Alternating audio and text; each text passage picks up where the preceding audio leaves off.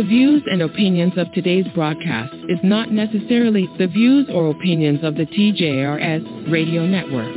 Thank you for being a loyal listener and enjoy the show. Online radio at its best. You are listening to the TJRS Radio Network. You may write me down in history with your bitter, twisted lies. You may trod me in the very dirt, but still like dust, I'll rise.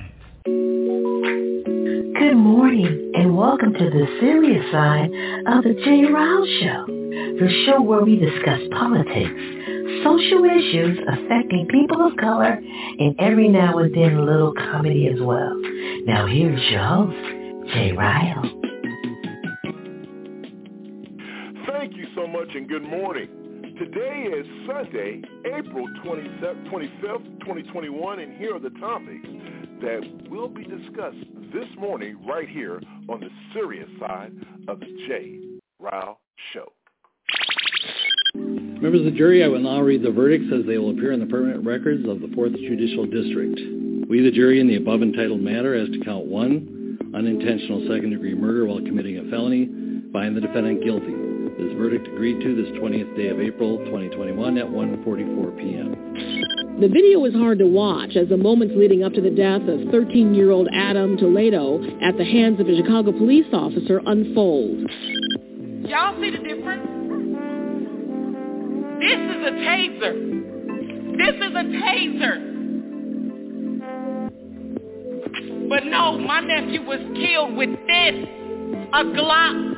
The Columbus Police Department released this video quickly, they say, in an effort to be transparent. It shows a police officer shooting and killing 15-year-old Micaiah Bryant. We have to ask ourselves, what information did the officer have, and what would have happened if he had taken no action at all? Online radio at its best.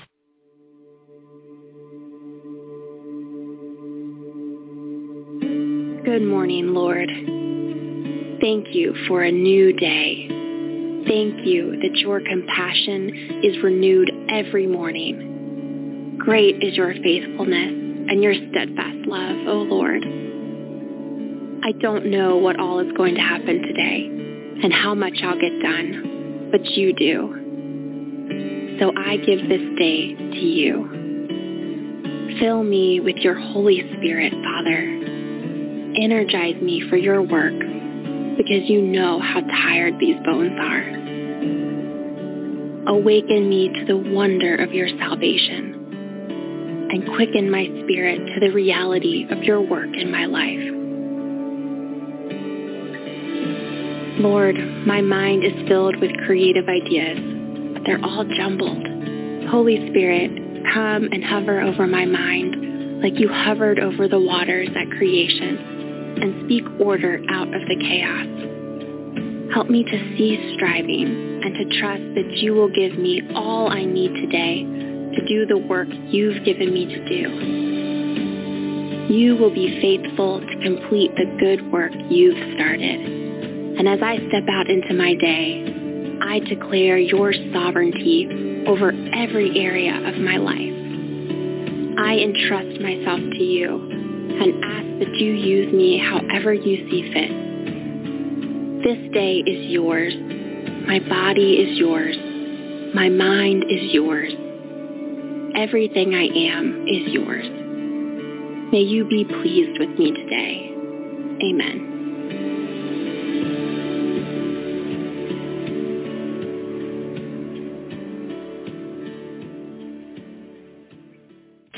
You are listening to the TJRS Radio Network.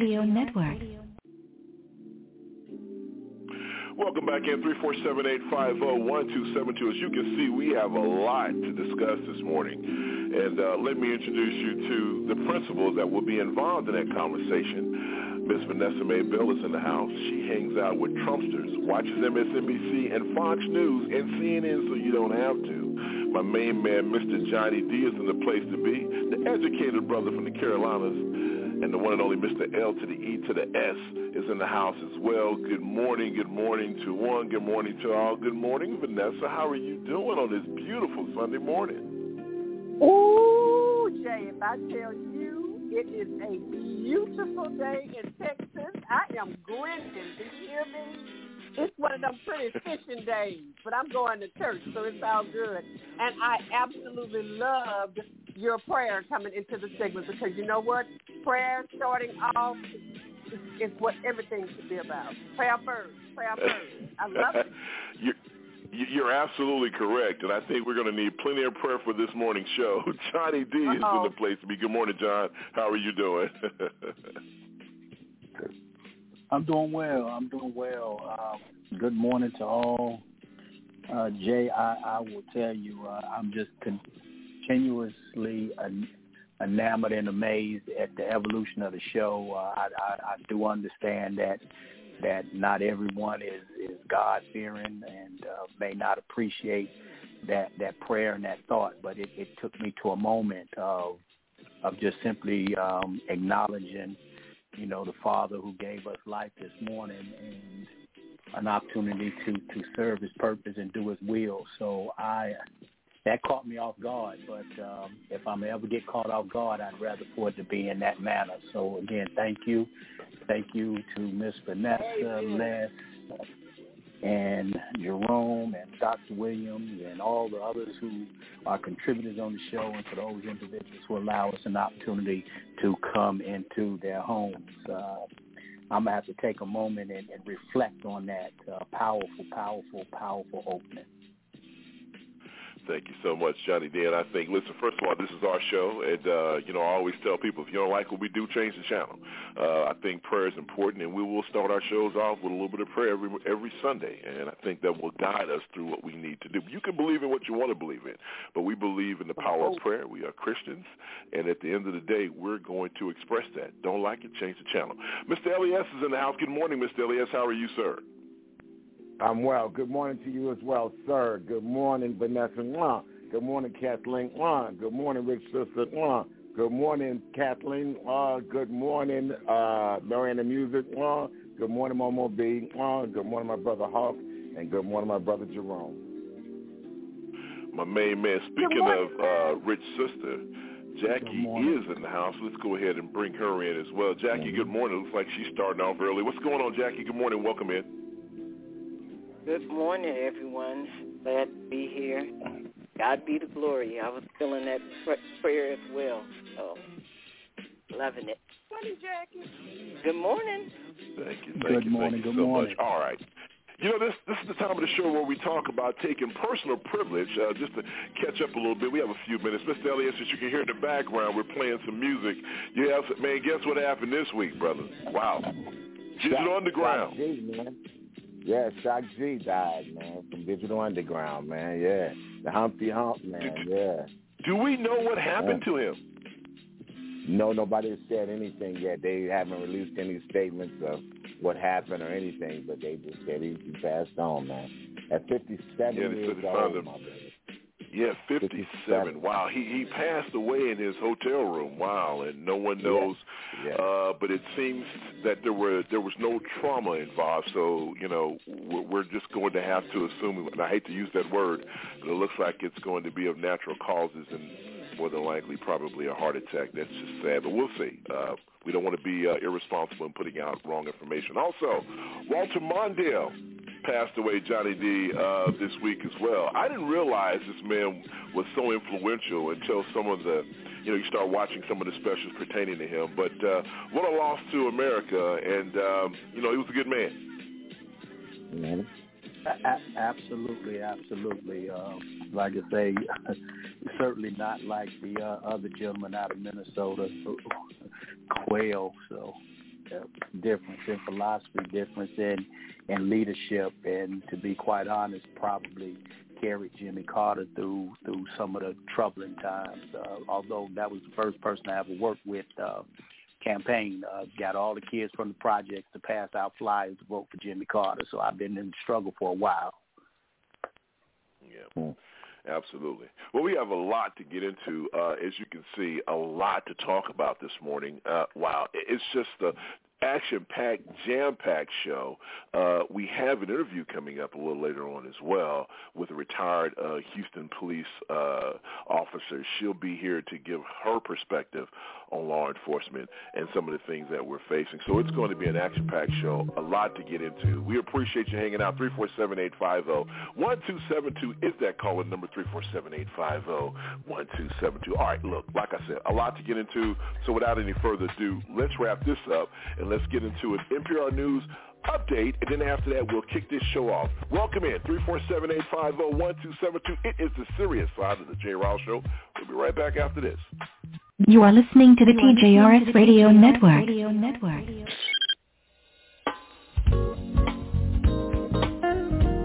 Live from NPR News in Washington, I'm Amy Held. At least 82 people are dead and more than 100 injured in Baghdad after a fire broke out in an ICU tending to the sickest coronavirus patients. NPR's Ruth Sherlock reports many of the dead had been on ventilators. The fire at Ibn Khatib Hospital in Baghdad is said to have started when a faulty oxygen cylinder exploded. Witnesses describe a ball of flames ripping through a pulmonary ICU ward that had been reserved for COVID-19 patients. Videos from the scene show people climbing out of windows in a desperate attempt to escape. Visiting relatives on the ward scrambled to try to save loved ones, but for many of the patients connected to ventilators, it was impossible to move. Iraq's Prime Minister, Mustafa al-Kadhimi, has ordered an investigation into the incident and says this was the result of negligence. Already ruined by decades of war, sanctions and mismanagement, the pandemic has further crippled Iraq's healthcare system with acute shortages of staff and medical equipment. Ruth Sherlock, NPR News, Beirut. Johnson & Johnson COVID-19 vaccinations are picking up pace around the U.S. this weekend after federal officials ended a suspension. Emily Murray got her shot outside Detroit. It's really just a personal decision, and you have to decide if the risk is worth it to you. An updated fact sheet warns of very rare but serious blood clot symptoms, a condition that had been found in more than a dozen women. Canada's hospital system is seeing a surge of COVID cases. In Ontario, where ICUs are already at their limits, newly discovered cases of the Indian variant are causing concern. Dan Karpinchuk reports from Toronto. Canada's Chief Public Health Officer Theresa Tam says there was a 20% increase in hospitalizations and admissions to intensive care units over 1 week. Over the same period, she says there was a modest decline in infections. Tam says coronavirus activity is still high, driven by the more contagious variants of concern, but there is room for cautious optimism because tougher restrictions are having an impact. However, Ontario's Premier Doug Ford is calling for even tighter border restrictions after health officials in that province reported 36 confirmed cases of the B1617 variant that was first detected in India. Ford says he's extremely concerned about this variant. India recorded more than 1 million cases of COVID-19 over the past 3 days. For NPR News, I'm Dan Karpinchuk in Toronto. A North Carolina sheriff whose deputies shot and killed a black man last week says he'll ask a court to release body camera footage as soon as tomorrow. But the State Bureau of Investigation must first decide if releasing the video would hurt the probe into the shooting. Protesters are calling for the release of the footage after police killed 42-year-old Andrew Brown Jr. on Wednesday while serving a warrant in Elizabeth City. Several sheriff's deputies have resigned. You're listening to NPR News.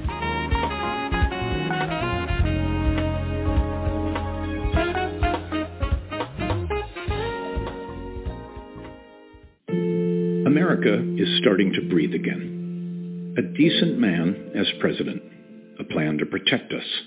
It feels almost normal, but it's not. Republicans still will not admit that President Biden was legally elected, which means they don't believe in democracy. They believe an election is only legitimate if they win. That's not democracy. Their plan? Pass voter suppression bills to block minorities from voting, take back Congress, impeach President Biden. We refuse. We refuse to accept the end of the American experiment.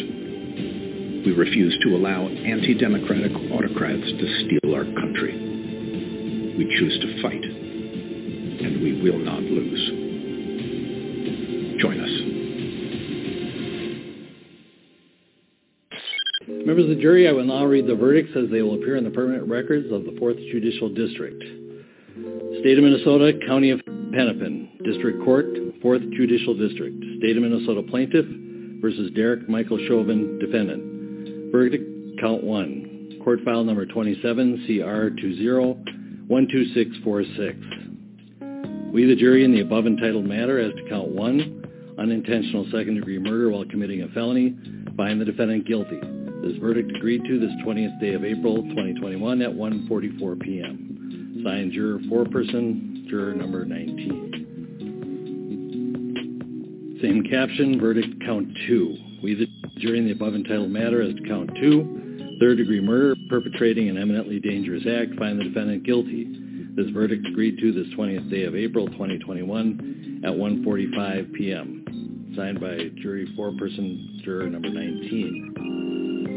Same caption, Verdict Count 3. We, the jury, in the above entitled matter as to Count 3, second-degree manslaughter, culpable negligence, creating an unreasonable risk, find the defendant guilty. This verdict agreed to this 20th day of April, 2021 at 1:45 p.m. Jury Foreperson 019. Welcome back in, 347-850-1272. It's the Serious Side of the J. Rouse Show, which happens every Sunday morning right here on the TJRS Radio Network, online radio at its best. The former Minneapolis police officer who knelt on George Floyd's neck for more than 9 minutes last year was found guilty Tuesday of all 3 charges against him in one of the most consequential trials of the Black Lives Matter era. Derek Chauvin, 45, was convicted of second-degree unintentional murder, third-degree murder, and second-degree manslaughter. The jurors deliberated for more than 10 hours over 2 days before coming to their decision. Chauvin had no apparent reaction to the guilty verdict.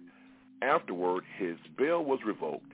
He was placed in handcuffs and removed from the court through a side door. He was taken to a facility in Stillwater, Minnesota, about 25 miles east of downtown Minneapolis.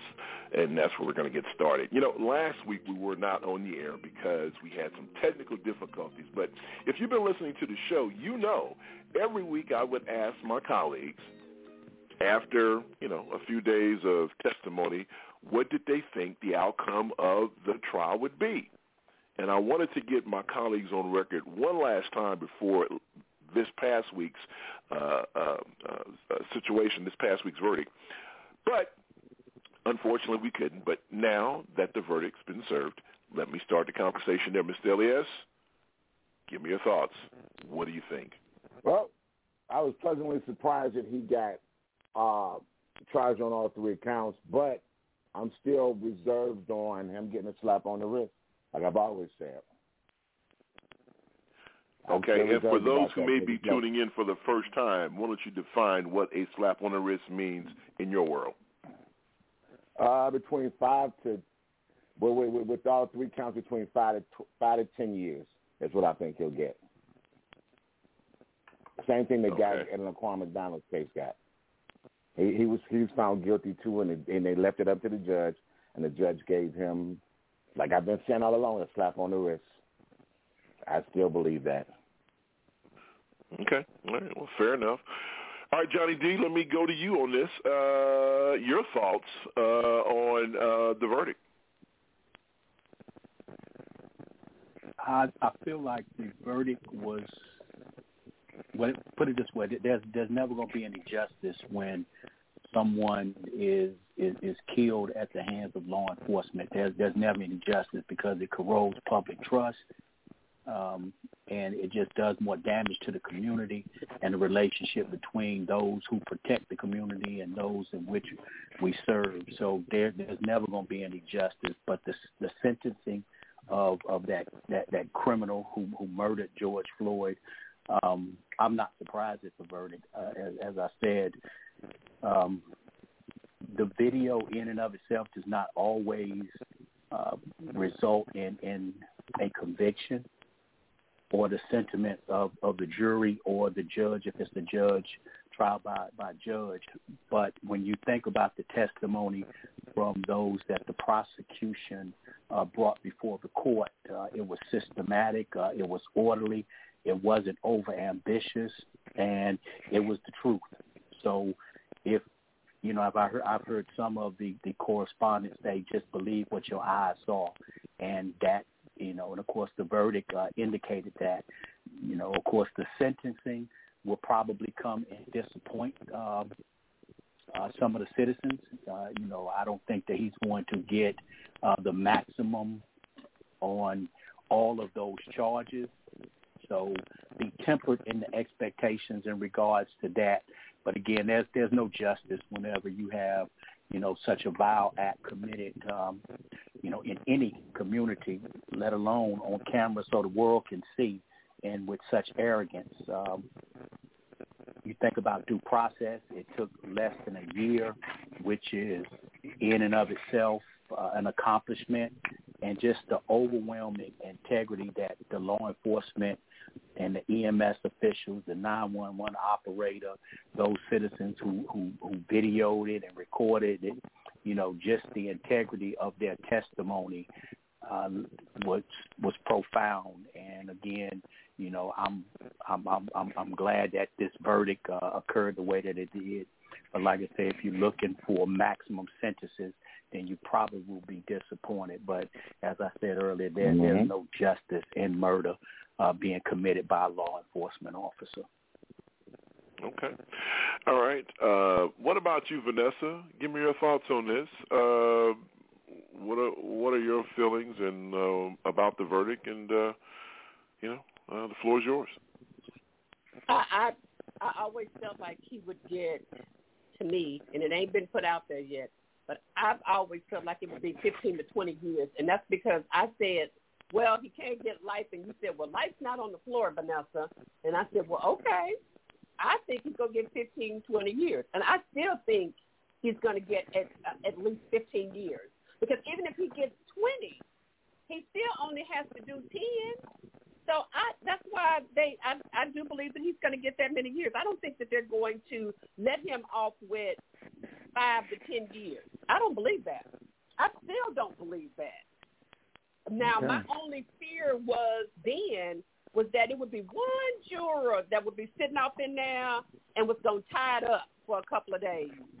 But we didn't even have that. I guess they came in and said, y'all think about it, but we all think blah, blah, blah. And the next morning, they just took it to the judge. But I don't.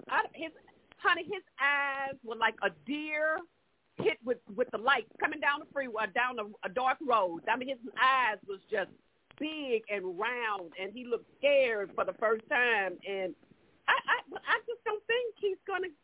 I don't think he's going to get all soft with it. I don't. I think they're going to make the example with him. He's going to be the example for the other police officers. And the trip is, while we still in court about him, black people still getting shot. It's like the whole show.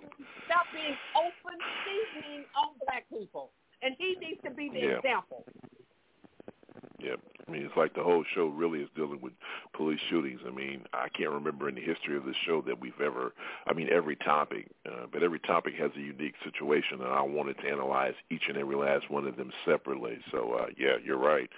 All right, Jackie, give me your thoughts. Well, I'm definitely so glad at how the verdict turned out, because remember what I said 2 weeks ago. I was like, Rodney King, we all saw that. You saw what happened. So I was a little worried. Like I said, that's why I didn't watch none of the trial, because I really couldn't bear to sit there and watch all that and to turn out into a verdict that I really wouldn't have wanted to hear. So I'm elated, ecstatic, because it was the right verdict for once. My only issue is just worrying about this sentencing, because I'm really irritated about what Maxine Waters did. It's interesting you bring that up. It's interesting you bring that up, go ahead, Jackie. Because inciting is inciting. I don't care who does it. All I know is we didn't need those comments now, because I'm worried, because they can use that to try to do an appeal or to try to So I'm a little irritated about her, and hopefully that won't have any swaying on the sentencing. All right, well, let's talk about that because, I was going in a different direction, but you're right. She did make some comments. She was out protesting with the folks, and she made some comments that a lot of people felt that were unnecessary. But listen, Maxine Waters is Maxine Waters. And so, I can understand everyone feeling was on edge to a certain degree of what the verdict was going to be. I'll be honest, I didn't think he was going to get all 3 counts. I thought maybe he'd get 2 out of the 3. I was surprised when they say guilty on all 3 counts. But, when you look at the videotape, you would like to think that the videotape within itself is an open and shut case. They interviewed one of the alternate jurors, and she pretty much said after looking at the videotape and the way, Chauvin was looking into the camera was like, hey, I'm going to do this, and y'all can't do a damn thing about it because I'm the police, and so, and I mispronounced that on purpose. But you can sit there and say that the video was, pretty much all-inclusive, but let's remember what happened to the cop that shot the African-American man who ran away, shot him in the back, dropped the taser next to his body. When they tried him, his jury was hung. It was a hung jury. The only reason why he's serving 20 years in prison right now is because the federal government came in and filed civil rights violation charges. So that's the only reason why he's in jail. So, yeah, it's like you can see this, Mr. Elias, but at the end of the day, it really doesn't matter because, folks are always this thing about black folks being a threat, his past history, he wasn't a model citizen, out with the trash. Well, eventually he was going to do something. That's always in the mindset of those people that have this superiority thing about them, thinking that, white folks are always right and black folks, they whatever. So, Mr. Elias, I can see why everybody was on pins and needles. Because, once again, the case I just talked about, the reason why the guy's in prison, matter of fact, and the appeal ran out. They actually, the judge did not grant the appeal on the same day that the Chauvin verdict came out in that case in North Carolina, so thank God for that. But go ahead, Mr. Elias. That's why I understand why people were people were on pins and needles. Right. Of course we're on pins and needles because we've seen this play out so many times before. It's not the first time that this thing has happened. This has happened over and over and over and over and over again. And people deflect and say what they want to say, and they're going to go around and say whatever they want to say. And it's irritating that we have to sit on pins and needles for justice. That's what's irritating to me. We watched this man kill this man on live TV. We watched him, I'm sorry, not on live TV. We watched a video of this man killing this guy. And, we're on pins and needles. It's an open and shut case. If I had done that to somebody with 3 or 4 of my partners, it's an open and shut case. Police are not. You killed this man. And you want to talk about heart attacks and all this other stuff. Look, man, the judicial system is messed up for black folks. Let's call it what it is. We know damn well when it comes to us, nothing's going to happen, and that's just the way it works, man. And I'm saddened to say that. I'm saddened that I live in a country like that. But that is it. When you get stopped, what other race has that talk with their children? Where's that? When you get stopped by a cop, put your hands up on the dash, and even if you got your hands up, they still gonna shoot you. Look what happened to the guy that was in I think it was in the Carolinas. He was laying on the ground with a special needs, one of his special needs still shot him with his hands reached out. Come on. Yeah, that was a few years back. Call it what it is. Yeah, that was a few years back. You're absolutely correct about it. The thing is that as we, I wouldn't say that we will never get justice because there are some police officers that are in jail, but I get the bigger point. The bigger point is you have to move mountains and it has to be damn near, bulletproof in order for it to even happen, because we've seen situations where, you brought up the Philando Castile case. That to me was, once again, an officer who should have been charged, but he was acquitted. And because they give police the benefit of the doubt, so hopefully the George Floyd Police Reform Act will pass in Congress. And, man, I just hope so. But I tell you what, we have a lot coming up. We're going to step out. We have some more cases that I think, I have a funny feeling. I got a feeling that, some of these next topics are going to be a little heated, because I think opinions will vary on what's going on. Plus, we have an interview coming up with a retired Houston police officer. She served for over 20 years. Can't wait to get her opinions on some of these things, because we've always looked at this thing through our eyes, but, none of us are, beat cops. None of us have, beat the pavement out there facing danger, face to face, not in an urban environment, not as a police officer. I know Johnny D has, he's in law enforcement, but, there's different phases of it. But at the end of the day, can't wait to talk to her and find out her opinion on it. All right. We'll be right back after this. You're listening to the Serious Side of the J. Riles Show. Don't you go anywhere.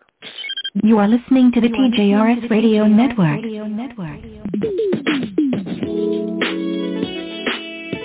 We celebrate Black History 365 days a year here on the Seriouside.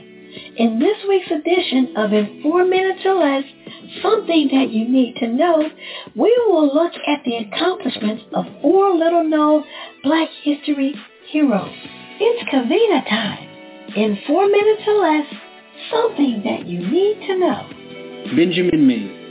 There is no mistake that Benjamin Mays is first up on our list. It is really sad that unless you attended Morehouse, you have probably never heard of this great man. Benjamin Mays was born in the Jim Crow South to freed sharecroppers in 1894 and moved up to the north to attend Bates College and the University of Chicago. Mays became a pastor and began his activist work in Atlanta. He served as the president of Morehouse for 27 years and met young Martin Luther King Jr. there. Mays was King's teacher and mentor and is widely known as King's spiritual and intellectual father. Mays believed in nonviolent resistance and instilled those beliefs in King. He also helped construct the civil rights movement in the South, and during his presidency at Morehouse, attendance quadrupled in size. Mays also presided over the Atlanta Board of Education after Morehouse. There he initiated the desegregation of Atlanta's school system. Mays delivered his famous "No Man is Ahead of His Time" speech during King's eulogy.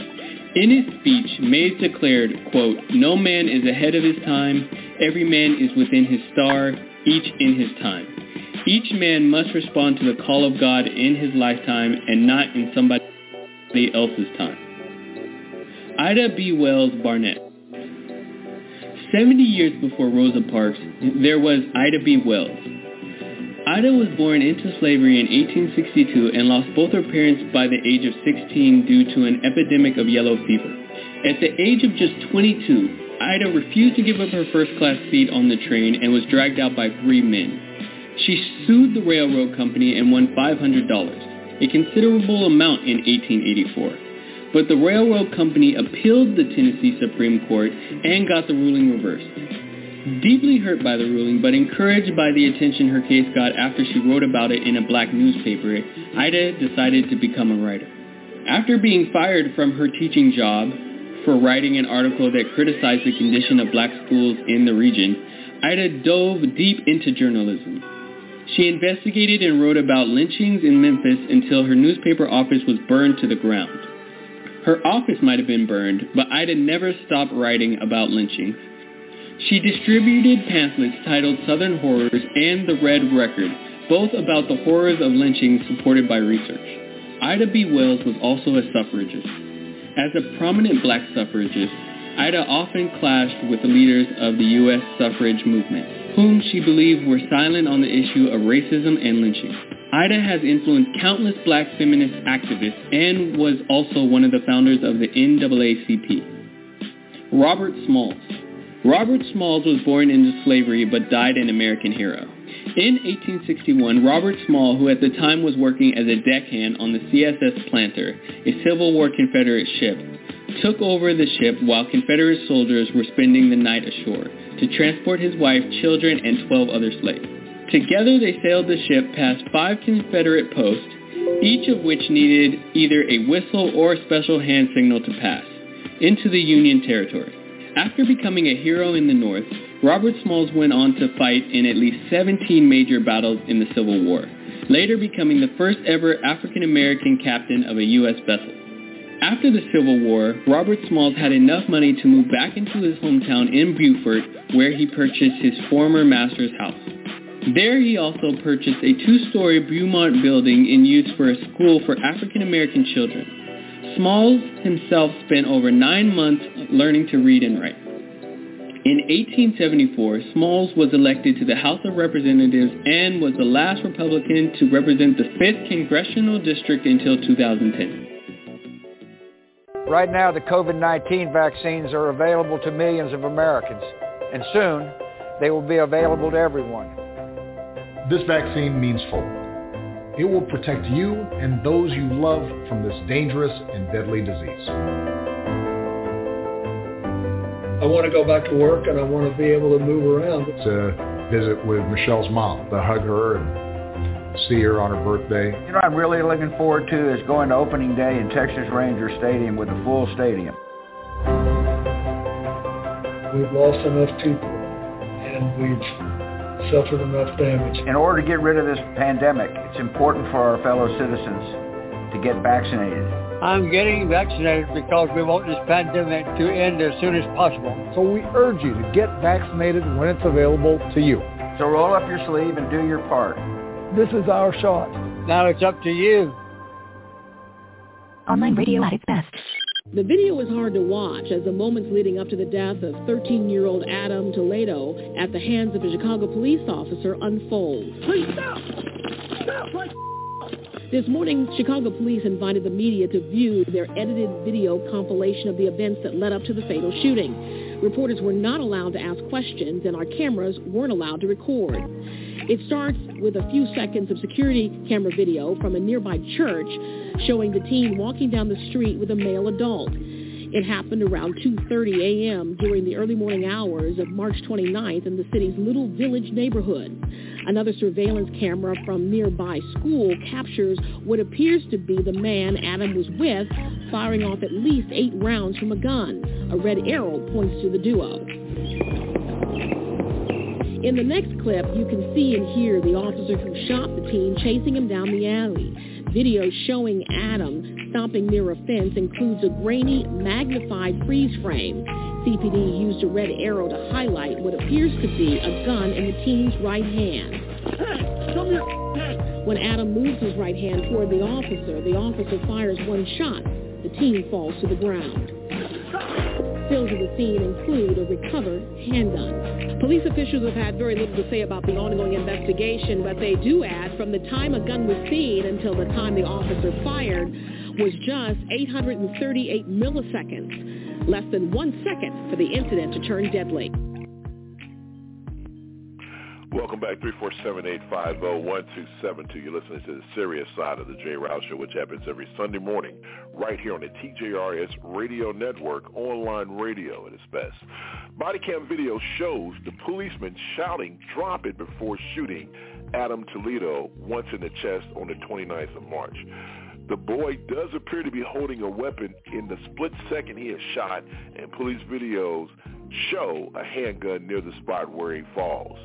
Small protests were held on the following Thursday around the city, hours after the mayor appealed for calm. Now, this is a situation that's a little different from what we've seen before, and this is why I think the show's going to get a little spicy. Once again, welcome back, 347-850-1272. Now, this young boy, once again, was shot and killed. And let me just get right into this one, Vanessa. If you've looked at the videotape, do you think that this was a justified shooting?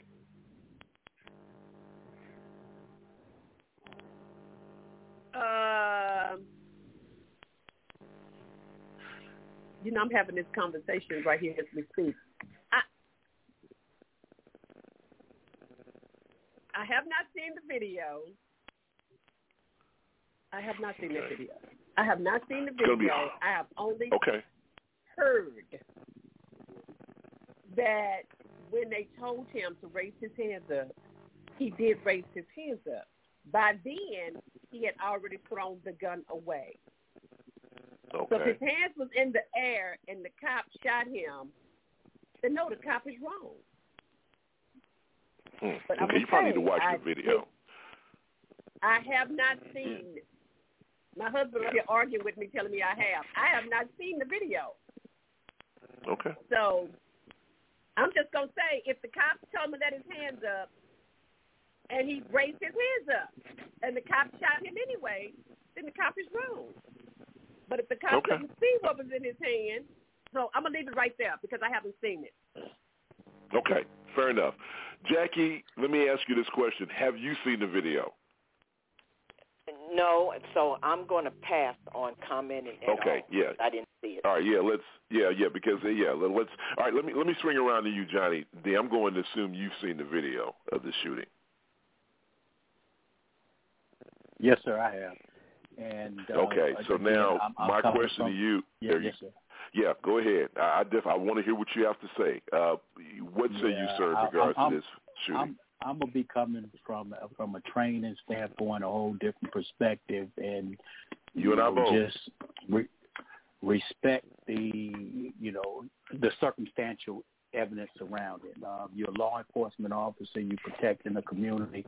You hear a series of gunshots. You're in Chicago, and Jay, you and Les know more about that Chicago area. I've been there, but you all have breathed and lived that air, so you know that those are some tough communities. There have been no association with gang affiliation with this young man, so I won't incriminate him. He's 13 years old, so I am sympathetic and empathetic with the family and the circumstances. A thorough investigation is certainly going to be needed in this instance here. Would I have reacted the same way? The possibility is such that I probably would have reacted the same way. Again, can't put myself in those shoes because I wasn't there, so I don't know the entire dynamics, the circumstances that led up, but basically what has been displayed and demonstrated in the video surveillance, it was a quick response, one shot, center mass. That's what you're trained to do. And so let me say this right here. I'm continuously bothered by the mayor. I really and truly am. I think that she is less genuine in her concerns. And I go back to the social services worker and the delay of the video camera when the law enforcement came into the social services. The young lady, and she was disrobed. And I'm going to make this same point later on. I think her name was Annette Fontenay, something similar to that. But it's just me disingenuous. But as far as what I see, like I say, split-second instance, you hear shots, you pursuing, you could clearly hear the verbal demands to stop. The sirens in and of itself is an alert and alarm. So if you're not doing anything, then what would be the need to run and have to give chase? So, with that being said, it's a split second. The officer has a right to go home. The young man has a right to go home. But if the circumstances present itself to where that officer is in danger, then the officer is trained, and I don't see at this point in time where there was an overreaction. Interesting. What about you, Mr. Elias? Your thoughts on this shooting? Look, man, I watched the video, and the kid had dropped a gun, and he turned around and he got shot. That's that. I'm not a police officer, so I can't justify it in those terms. But like I said, I just watched it, and when I watched it, the kid he threw the gun away and had his hands up, And as he turned, he was shot. Center mass, like Johnny said. I didn't see a gun in his hand as he turned. He did what the officer said. He said, turn around, and he turned around. So wait a minute. So it sounds like you don't agree with the fact that. So you're thinking that maybe he shouldn't have shot this young man. That's what I'm hearing from your comments. I don't believe he should have, Jay. That's my opinion. Oh, okay, yeah. Okay. See, and here's where the disconnect's going to become. First of all, okay. There's plenty of video of what happened. So he was hanging with a 21-year-old man at 2:30 in the morning on some of the roughest streets in Chicago. They have video of these two, the 21-year-old man shooting 8 rounds at somebody. That's on videotape. And then when the cops come, they take off running. He gives the gun to the boy. He takes off running down the street, right? Now, he has the gun in his right hand while he's running. And so when he gets to a clearance of the fence, he throws the weapon at the same time coming up with his hands up. Everyone sees the video of him frozen with his hands up. But, listen, this is a simple experiment you can do at home. Stand your ass up right now. Put your car keys in your right hand. Turn real fast to your left and throw your car keys and put your hands up. That was less than a millisecond that officer had to make that decision. And as far as people saying all this nonsense, he had every right in the world to shoot that guy. He didn't know that was – because, see, we have the benefit of knowing what happened now. We know he was 13 years old. We've seen the videos of him, a clean-cut boy riding in the car with his mother and all this other stuff. But when you're out there running, he don't know if that's a boy or a grown-ass man running down that alley with a gun. And like Johnny D said, he has the right to return home to his family as well. Now, listen, you're right. But none of us have been in that situation. Didn't he pass out a 21-year-old? As he was telling them to stop. No. They took him down. He was apprehended. They got him. I thought he was apprehended right then. They tackled him. No, they tackled him. They got him, and he took off. There was 2 of them. The one tackled the 21-year-old, and he took off after the 13-year-old. But it's so easy for us to look at a video with his hands up, and the media froze it there because that's when the guy shot him. So if you look at, listen, one of the things back in the 90s, and I can't remember which war it was, but I remember that there was a conflict somewhere. I was stationed in Germany. I'll never forget this. And so what they did was the military is all about guerrilla warfare. You can tell in our old BDUs, they were, black, brown, and green, and because, it's military jungle. But then when the Gulf War kicked off, all of a sudden there was possibilities that we would be fighting in wide open areas, plus we would be in cities fighting. So they wanted to make sure that military service members were equipped and was trained to fight in cities. So I remember I would never forget this. I went to a police simulator. This big old, this thing was immaculate. We went in, and there was 7 scenarios that they gave us, right? So you have a gun. It's a real gun, but it's equipped with all the technology so you can be a part of it. It's you and your partner. And they give you all these different scenarios. And the video reacted to common, commands. Get down, put your hands up, freeze, don't move. So it reacted to that. So obviously it was played out on the big screen. It's a simulator, just like, it's pretty much close to real life as you can get. And there were 7 scenarios. Out of the 7 scenarios, there were 5 scenarios where I made the correct decision. There were 2, one where I was shot and killed, and there was another where I shot and killed a civilian. Now, the one where I shot and killed when I was shot and killed was a traffic stop. My partner asked the driver to show his hands, throw any weapons out the car. He throws a weapon out the car. This was a call for aggravated bank robbery. He throws his hands out the car. My partner goes up to the car, driver's side. The lady in the passenger side gets out. I'm telling her to stop. She said, my baby's crying, stop. Me saying, please, stop. She reaches in the car, pulls out a shotgun, and shoots and kills me. You just don't know what type of situation that you're dealing with. There's no way anybody can say that this kid didn't stop and he had 5 seconds to put his hands up and the officer saw him. No, it was less than a millisecond. And so, we're in a situation where we're looking at this stuff and saying, oh, he shouldn't have shot him. Yes, he should have shot him because he was running with a gun in his hand. And there's video showing he had a gun in his hand. There's another video showing where he threw it behind the fence, this is the stuff that makes me nervous when we start having these types of conversations. And so, Johnny D, I'm on your side on this. The fact is, that young man had a gun. And we have to stop this because they put these beautiful videos out there and all this stuff. Man, please, he had a gun. He was out at 2:30 in the morning. Why was a 13-year-old out at 2:30 in the morning hanging with a 21-year-old? They shooting in the middle of the city, 8 rounds. Come on, man, stop this. Stop it. Stop. Well, ain't no use in having a conversation, Jay, about the girl with the nightstand. It's the same thing. Well, yeah, it is going to have, we're going to have that same conversation, too. So stop jumping to topics, Vanessa. Thank you, producer. But, but these situations, listen, Johnny, and I think we can say this, police officers' behaviors have set these things up, right? So, I can see why people are like, hey, you know what, wrong. I remember the Rodney King situation, and I've said this on this show 1,000 times, how everyone was, when those 3 cats pulled Reginald Denny out of his truck and beat the hell out of him and shot him, and then all of a sudden when the cops arrested him, they do this because he's black. No, they're doing it because you beat up an innocent man. They pulled him out of his vehicle. Everybody wants to throw that race card out there so fast. And in a lot of cases, it's justified. But to sit here and say that man did not have the right to go home to his family, come on.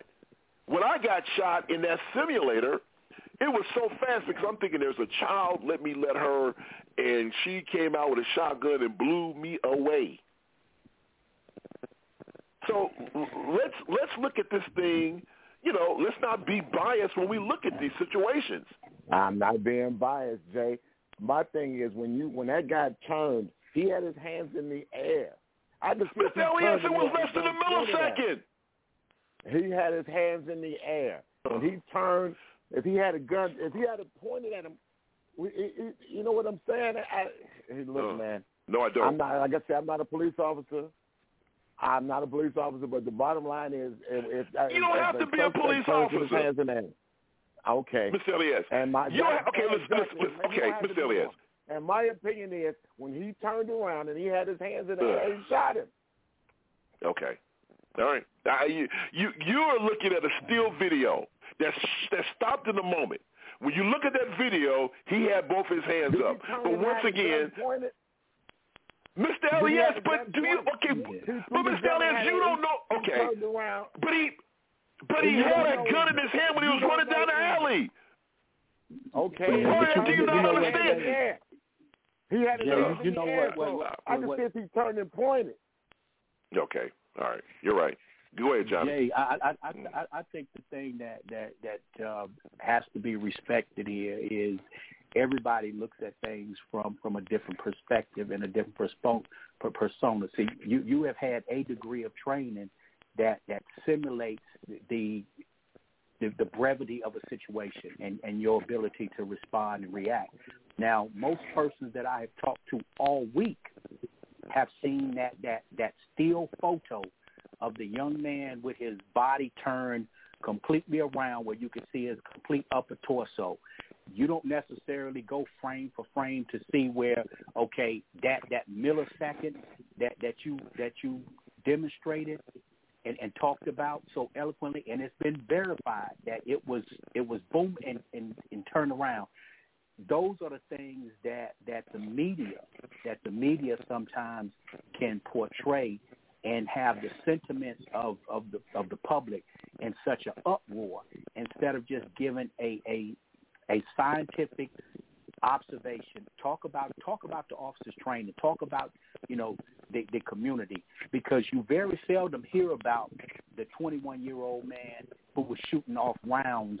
You just simply see that this pursuit, this chase, and then all of a sudden it skips, and then you see the young man turn around. So I'm respectful of those individuals who don't have that trained eye, and everybody's entitled to their opinion. Would the officer have done anything differently in those circumstances if the young man had just simply put his arms up and kept his back to him? I would probably say yes, based on the pursuit. I don't know the officer's history. I don't know his conduct. I don't know the community. So there's a lot of unknown. So the investigation itself would take place and shape itself out. But the problem is this right here, and this is where, you know, those individuals with the untrained eye have a legitimate point. That blue line, that corrupt blue line, okay, it's a difference in having that blue and that black line of unity when you're out there and you're making some citizens safe and the community safe. But when you hide and conceal evidence, and this is what we're seeing sometimes in law enforcement, the deception. So in essence, the public's trust has been corroded, and anything that's going to be, you know, done is going to be done with scrutiny. So in essence, what law enforcement officers have to do is be given an opportunity to rebuild the trust. So I respect that, because too many times you've just seen, you know, the abuse of power. We know that there is an extremist view that have been entering law enforcement since 2006. So I'm respectful of the fact that people may not agree with my analogy, and they may think, okay, well, you're barbaric, but the reality of it is I'm going to be respectful of you, and I want to apologize for how I see that situation. So, you know, again, we got a lot of reforming that we have to do between the community and law enforcement. That's good stuff, man. That's good stuff. All right, we have to step out. 347-850-1272. Coming up next, we will talk to that retired Houston police officer. She'll be here to give her perspective on some things.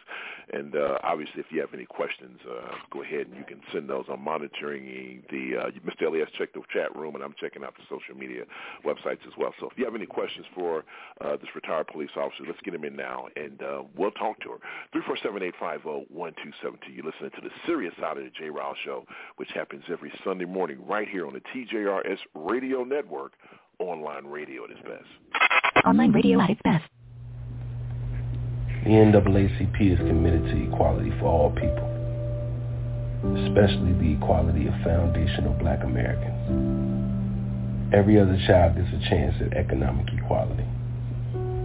Every other child gets a chance at living the best life they possibly can. Doesn't he deserve a chance too?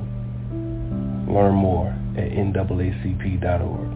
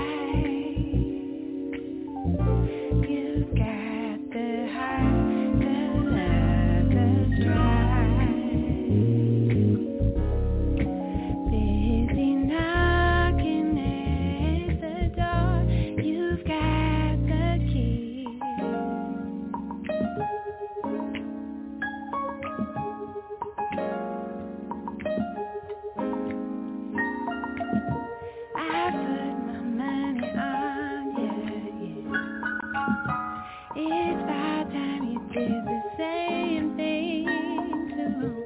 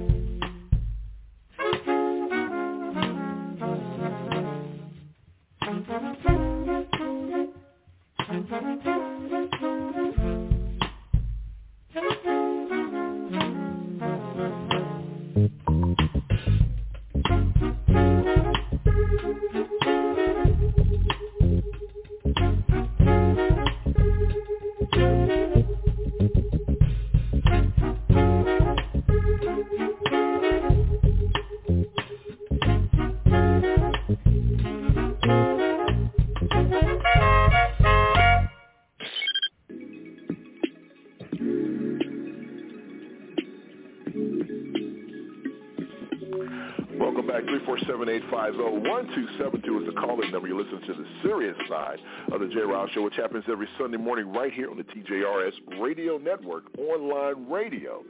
And it's best. It seems every week we're having conversations about police encounters with unarmed black men. But since none of us have served as a beat cop, we thought that it would be important to hear from someone who has.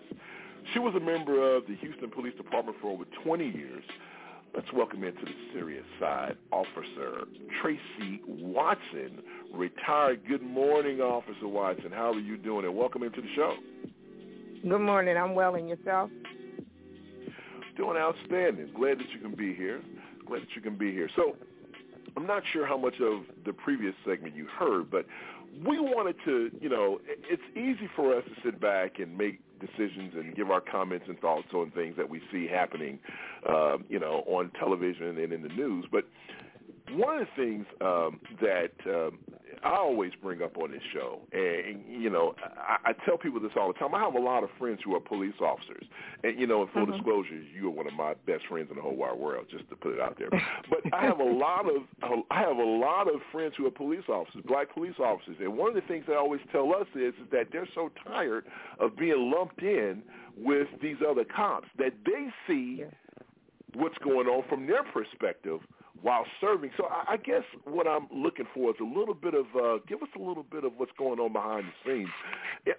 You do have bad cops. How do black police officers deal with this situation? Because, you're a police officer, but you're also an African-American, and I would like to think that you feel something from when you see people get killed like, Brown and, Eric Garner and, George Floyd. Just give us a little bit of Give us a little bit of insight from your perspective on some of these things and how it works being within the force that's being so criticized by all of us who see these videos as just being something that's just totally ridiculous and racist. Well, first of all, good morning, everyone. I was with the Houston Police Department for over 22 years. And, yes, I did work the streets for a while, but it was hard being a black female and being an officer at the same time. We have to toe that line very carefully. Yes, I do support Black Lives Matter, but at the same time, I support that blue line also. We as police officers, we have families, and we have a right to go home to our families just like everybody else. Now, when we're out on a call and a situation starts, such as the one right here with this young man, Adam Toledo, 13-year-old, when you're chasing somebody down a dark alley and you see that they have a gun, okay, first of all, you're back there by yourself. You're chasing them. They're not following any of your commands and things like that. You're trying to get them to comply. He gets near a fence. There's an opening. You're screaming, "Show me your hands! Show me your hands!" He could have easily, even if he did decide to throw the gun, he could have kept his back towards the officer and just thrown the gun. Me, myself, if I was in that situation, I probably would have shot him too, because I don't have time to ask him, "Hey, how old are you? What are you doing out here? Why do you have a gun?" Because he's not compliant. So, yeah, I sit here and look at this stuff too. I go back and forth with this. I was almost involved in a shooting, and everything does slow down, and you're telling the person to comply. Luckily, the person I have my gun pointed at did comply. He was robbing a Jack-in-the-Box. Everything slows down. You can see that gun, and what you're tunneling in on is that gun. What does the person get ready to do with that gun? Everything slows down. So, yeah, we have citizens that sit on the side, "Oh, I would have did this. Why didn't I shoot him in the leg? And why didn't I do this? Why didn't I do that?" Well, you go through some of our training. You do a ride-along, just like you have to do jury duty. I think all citizens should have to do a ride-along with us. And let us put you in some of that stuff that we go through. And we have to make split decisions in a second. And if it's the wrong one, people say, "Oh, you shouldn't have did that, you shouldn't have did that." Well, come out there and do the job with us. Or better yet, teach your family at home. Don't run. When we say comply, comply. Don't fight on the side of the road. You're not going to win that one. It's easier to say, "Okay, fine. We'll meet in court." But this young man, I would have shot him too. Let me ask you something, and then I want to open it up for everyone else. Man, I tell you what, this segment needs to be longer. I tell you what I am going to do. I'm going to extend this thing out another 13 minutes, and we'll make it work. Boy, I tell you, these time constraints. but I want to ask you something, because you said something about when the police tell you to do something, comply. And let me play devil's advocate here, because we saw what happened with the young Army lieutenant who pulled over, did everything right, pulled over at the gas station, lighted area, hands out the window, whole 9 yards, and it looks like he complied, and the officer still, so is that just a one-off? So basically we're telling folks, do what you need to do, because, folks will say, well, he had no business, because he ran, that don't mean you shoot him. Okay, listen, I'm not saying the officer is right. What I am saying is self-preservation is the key. Right. Well, I'm not saying in that situation. I'm just saying in general. Yeah. Right. So when people come at you, let me ask you a question. So when people say to you, well, look at that situation, that person did exactly what I asked them to do. Look at the Philando Castile situation. Look at the brother whose car was stomped in the middle of the road, mechanical problems, and the cop shot him. There was a situation 3 years ago where the cop told the guy to grab his registration, and when he grabbed it, he shot him. So people are fearful of that. So what's your response to people who say, well, listen, if I comply, I may still end up getting shot? What do you say to those people? And those are the bad apples. And those are the bad apples in this bunch, and they need to be held accountable. You don't know. There are days that I've stood in front of the TV, and when I reviewed these videos too, I'm like, that officer needs to be held accountable. He needs to be charged. He needs to be convicted, and he needs to go to prison. He needs to do prison time. Yes, if you did wrong, yes, if you stepped outside of your training, yes, you need to be held accountable. Just like that officer that pepper sprayed that lieutenant. Yes, he needs to be charged. Yes. Just because he stopped him stating that they couldn't see his license plate, I think, from the back of the vehicle because the window was tinted, that was an easy situation. And I understand because he wants to get into an area that's well lit. I understand. Just like people are afraid of us, we approach y'all, and we're afraid of y'all too. Black or white, I'm still a person, and sometimes I'm afraid of y'all. So in a case like that, he could have easily said, hey, the reason first of all, who I am, what department I'm with, and the reason I stopped you is because I couldn't see your license plate. Now that I stopped you closer to your vehicle, sir, can you please step out so I can show you what I'm talking about? And that could have been resolved very easily. That was an ego trip that was on the side of that vehicle. That was an ego trip that took place.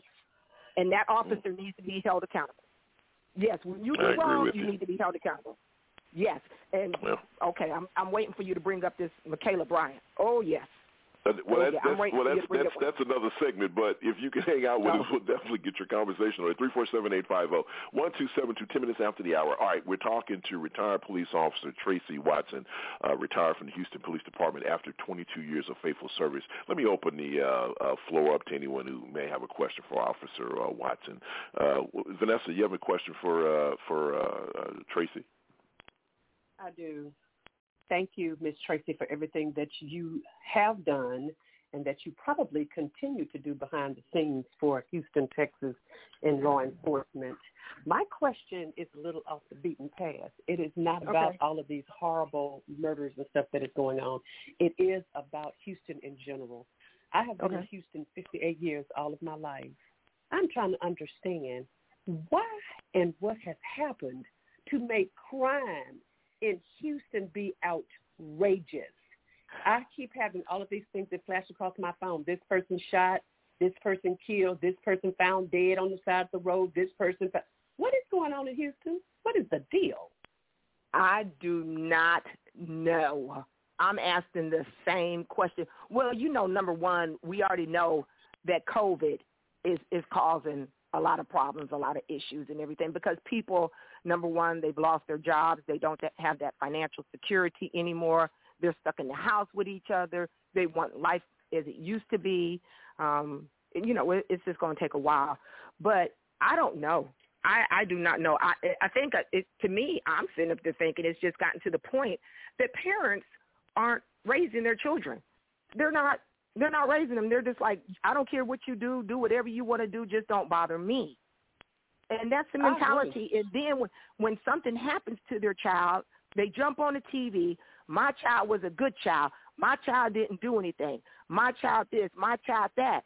But when we go back and start looking at your child's history, your child dropped out in the 9th, 10th grade. Your child was a problem with these teachers. Your child has committed robberies and things like that. But when they come in contact with us, my child, and I'm a sue. Well, parent, what happened to you? Why haven't you stepped up, and why haven't you taken accountability? Sometimes with these body-worn cameras, some of these parents and family members, instead of the public screaming, we want to see the video, pull the parents and next to kin behind and let them see that video because sometimes their family members have, and I'm not saying it about all people, sometimes their family brings it on themselves. Sometimes you get shot because of the things that you've done or you failed to do. But the crime rate, I don't know what's going on because even last night I had a situation where I had to pull my gun and ride with it in my lap on the freeway. Had to tell my mom to lay the seat all the way down in the car. Because I just know if someone was going to start shooting at me, and I'm like, I'm a black woman. What is going on? I haven't done anything to this person. I haven't cut them off. I haven't, rolled on their tail. I haven't done anything to them. And, I mean, literally, he's just all over the road. I moved to the right, he moved to the right. I moved to the left, he moved to the left. Literally, we're on the beltway, and we're going about 65. The person slammed on the brake. If I didn't have that response time, I would have rear-ended him. I mean, it was just all over the place. He let 2 cars go by. I attempted to go by. It was back and forth. So that's when I pulled my gun, laid it in my lap, and told my mom to lay the seat all the way back because he was on my passenger side. And I didn't know if he was getting ready to start shooting, but I had other people in the car with me, too. You couldn't see them because my back windows were tinted, but I fell all the way back to make sure that this person didn't start shooting at us. I didn't know what was getting ready to go on, but I had to think about the other people in the car with me. So I don't know what's wrong. I really don't, but something needs to be done. All right, Johnny, do you have a question for Officer Watson? I don't necessarily have a question, but I've got all the admirations for that young lady dating way back. So welcome to the serious side in your commentary and your service, both in the United States Army and with the Houston Police Department. I Thank echo the sentiments that you spoke about in regards to training and having that degree of accountability for those officers that's out there making it bad for those who serve and protect. We have certainly got to educate the public on police relationships. Like I say again, me being an African American man and having two sons and daughters, I educate them on their interactions with law enforcement. And of course, you know, one might say, why do we have to have those conversations? Because it's real, and you have to. But one of the things that I certainly have been involved with and really started picking it up even more so when I got involved with this show some nearly 2 years ago is my advocacy within the community. I've got a Square of Knowledge group that I basically teach young men how to interact, and it doesn't have any racial lines in regards to black, white. Anyone who wants to know how to engage and interact with those in the law enforcement and judicial community is what I do. So I think education and understanding that there are relationships that have to be fostered and repaired, because there is a lot of trust that has been breached.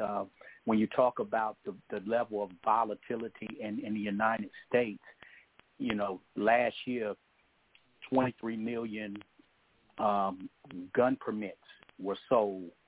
Now, think about the ones that's underneath. And from the year past, what I read in an article that was 65% more than in 2019. So a lot of this volatility has to do with just today's culture and today's society. I believe every time that you see something portrayed out on YouTube that's been disturbing for me for a while, where people don't even try to assist other individuals when they're being assaulted because they want to get it on video now instead of intervening.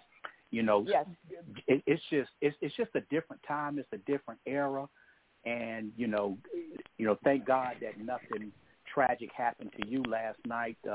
You know, during your travels, but everybody is on edge. Everybody's tense. Everybody is looking at one another like, you know. I remember looking at the Kings of Comedy probably 200 times, and when Cedric the Entertainer sits back and he says that, you know, as black people, but I think now it's everybody.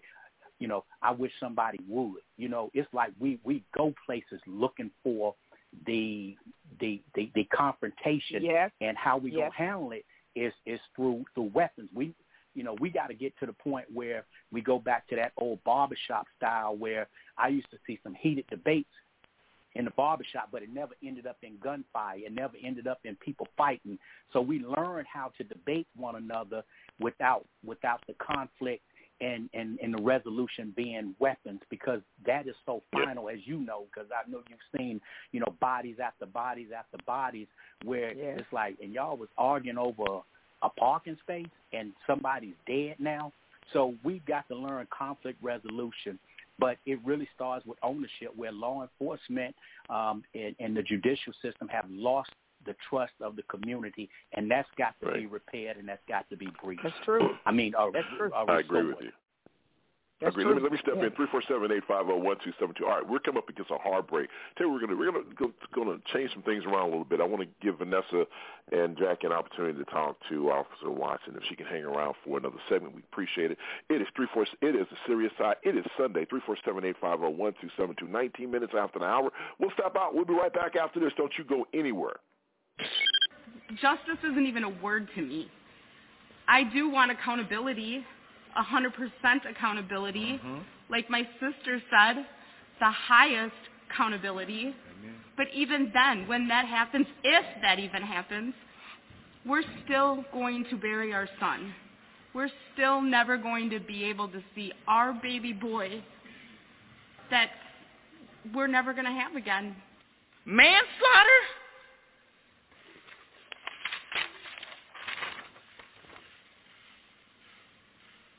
Y'all see the difference? This is a taser. This is a taser. But no, my nephew was killed with this, a Glock. I don't care what said, what my nephew may have done, whatever it is. Again, he was ours. He was a good boy. He was. Oh, those boys are much too much. Those boys are much too much. We got the spirit. We're hot. We can't be stopped. We got the spirit. We're hot. We can't be stopped. We're going to beat them and bust them. Beat them. The smallest moments can have the biggest impact on a child's life. Let's get a little bit rowdy. R-O-W-D-Y. Take time to be a dad One more today. time. Oh, those boys are much too much. Those boys.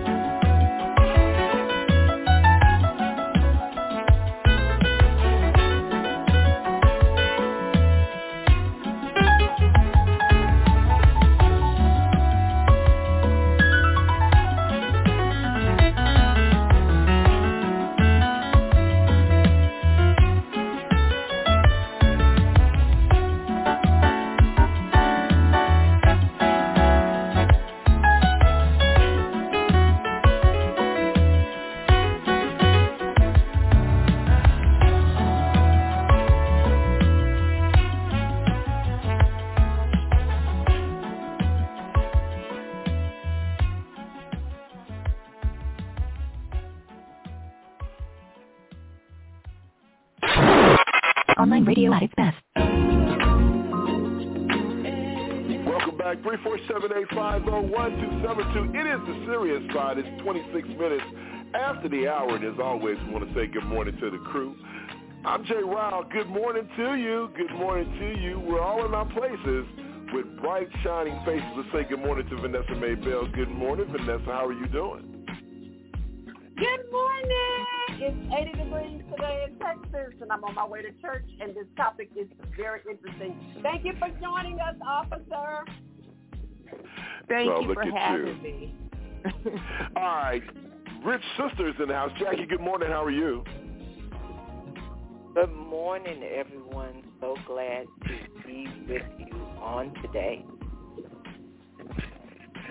Day that God made. I hear you, girlfriend.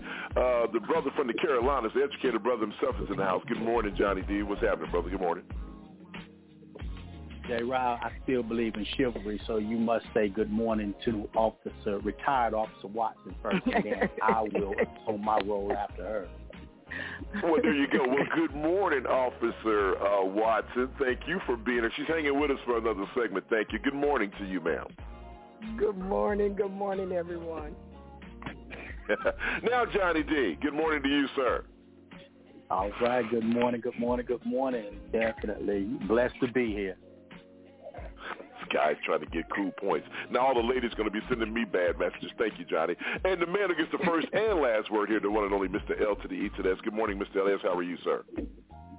I'm doing well, and good morning to you. Good morning, Nessa. Good morning, Rich Sister. Good morning, Kathleen. Good morning to you, Momo B. Good morning, my brother Hawk. Good morning, Jerome. And I said Vanessa, didn't I? You were the first one. No, I said there's so many people you starting to forget. Yeah, he's going crazy. Oh, he kissed me too, so I don't receive those kisses. You can take that back. Go ahead. Officer Watson, good morning to you, ma'am. Good morning. Good morning, everyone. All right, Mr. Elias, can we say hello to people in the chat room, if you don't mind? Yeah, we got Yard Jockey in there. We got Green Beasley, Purple Pill, Vocal Bright, and Anon 321. All right, what's going on? Mr. Elias, you owe one of our faithful listeners a report on what you heard during the break, right? I'm sorry, man. The music, that was Bob Baldwin, Footsteps in the Dark. I'm sorry, Mary. Music, wow. Yeah, Jay threw me off. I'm sorry, darling. I am very And what about, okay, I did it. Wow. And what about the first one, Mr. Elias? You want to give it a report on that? I'll get it to you in a minute, man. I'm in the midst of doing something as we speak right now. Thank you, Mr. Elias. Let me say good morning to the pastor. He's in the house. Mariana Music's in the house as well. Jamaica's checked in. Cedric Ray, Vanessa's twin. I love this lady. I love her comments. Mitch, just so many people listening across the world and across the United States. Thank you. 347-850-1272. And I want to once again extend my thank you and gratitude to Officer Vincent. She's going to hang out with us for another, Officer Watson, excuse me. She's going to hang out with us for another segment. It's okay. 347-850-1272. All right. Let's go ahead and get this one started, and then this one's going to kind of dovetail into another one. So we'll be right back. Listen to this. Moments before the guilty verdict was announced in the trial of former Minneapolis police officer Derek Chauvin on Tuesday, a teenage girl was fatally shot by an officer in Columbus, Ohio. Police say she was armed with a knife. Franklin County Children's Services confirming the 16-year-old girl was Micaiah Bryant and that she was in foster care. The information was that a caller said females were there trying to stab them and put their hands on them. Police, who normally do not provide information so soon, releasing the body cam video of the incident, which shows an officer approaching a driveway with a group of young people standing there. What the video shows is the female with the knife attempting to stab the first female that lands on the ground, and then the second female that is pushed against the vehicle. The video shows the officer then firing his weapon, striking Bryant. She collapses to the ground next to a car that had been parked in the driveway. Authorities say the teen was taken to a hospital where she was pronounced dead. It is unclear whether anyone else was injured. A woman describing herself as Bryant's aunt telling local media that Bryant got into an altercation with someone else at the foster care residence and that her niece did have a knife. but maintained that Micaiah dropped that knife before she was shot multiple times. Bryant's death, quickly gaining attention nationwide, comes amid a continuing reckoning over police accountability and systemic racism. I'm just shocked. I mean, I just don't even know what to say. It's just like an out-of-body experience. I ran out, and I see a young lady on her back shot. I heard the gunshots, and the grandmother was out there, hollering and screaming, very upset, saying they didn't have to shoot her. Columbus Mayor Andrew Ginther asking the city for calm. It's a tragic day in the city of Columbus. Horrible, heartbreaking situation. And I ask for everyone to pray for peace. We have to ask ourselves, what information did the officer have, and what would have happened if he had taken no action at all? A 16-year-old black girl was fatally shot by an officer outside her home after she called police for help on Tuesday afternoon, according to her family. The girl has been identified as Micaiah Bryant by her aunt Hazel Bryant. Bryant allegedly called officers at about 4:30 p.m. local time when a group of older kids threatened her with assault, the aunt told the Ohio State House News Bureau reporter Andy Chow. She did not elaborate on the nature of the threat. The Columbus Police Department could not say on Tuesday whether Bryant was the one to call for assistance before she was shot. She was taken to a local hospital where later she died. Here's a situation, another situation where we have a young African-American person shot and killed by police. This is another situation where the police department got the video out very, very fast because of the climate in which we're in. Now, this shooting, along with the shooting of Dante Wright, all these shootings happen within days. Matter of fact, one on the same day that the Derek Chauvin verdict was being read. This is, when you go back and look at the video here, you see you see the cop pull up.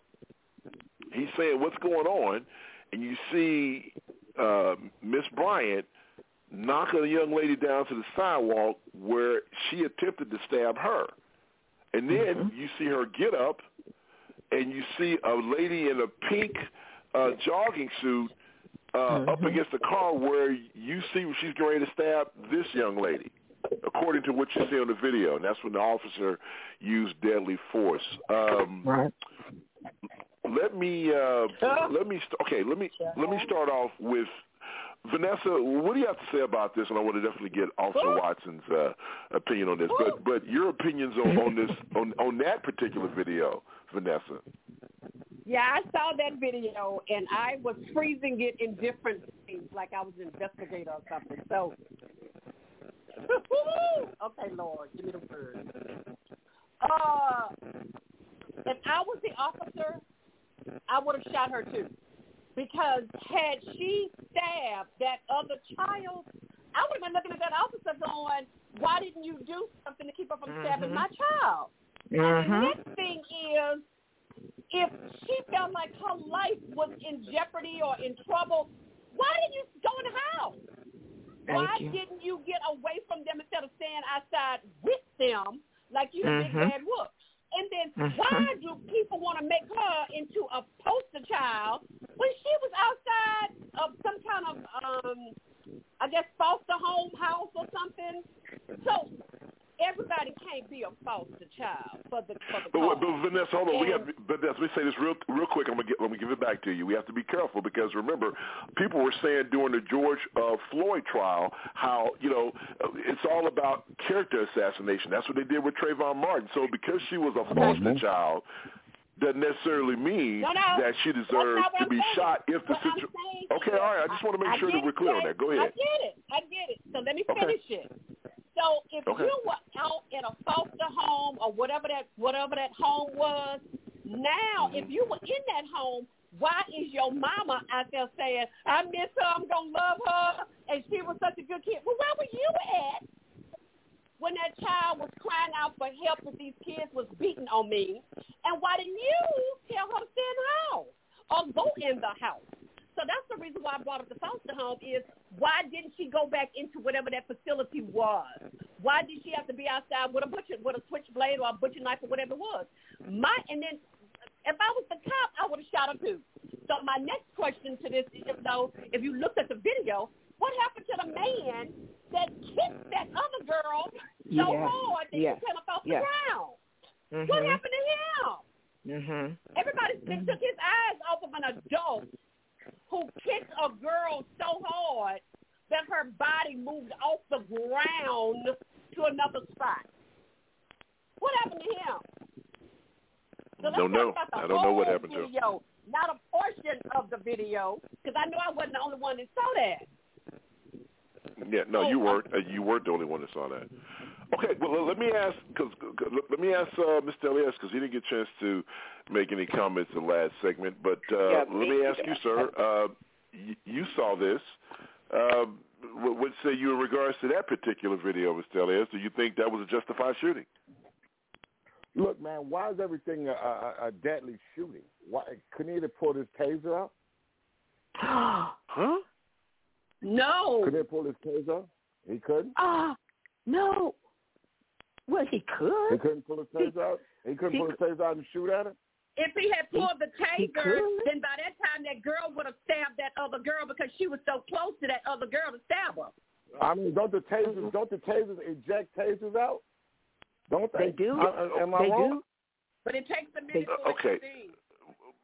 Let's go to Officer Watson on this one because what you hear a lot because I watched a lot of this coverage and they interviewed a lot of black police chiefs, and a lot of them said regrettably the officer was justified because anytime another human is in danger, when you look at the video, she had her arm cocked back like she was going to thrust her.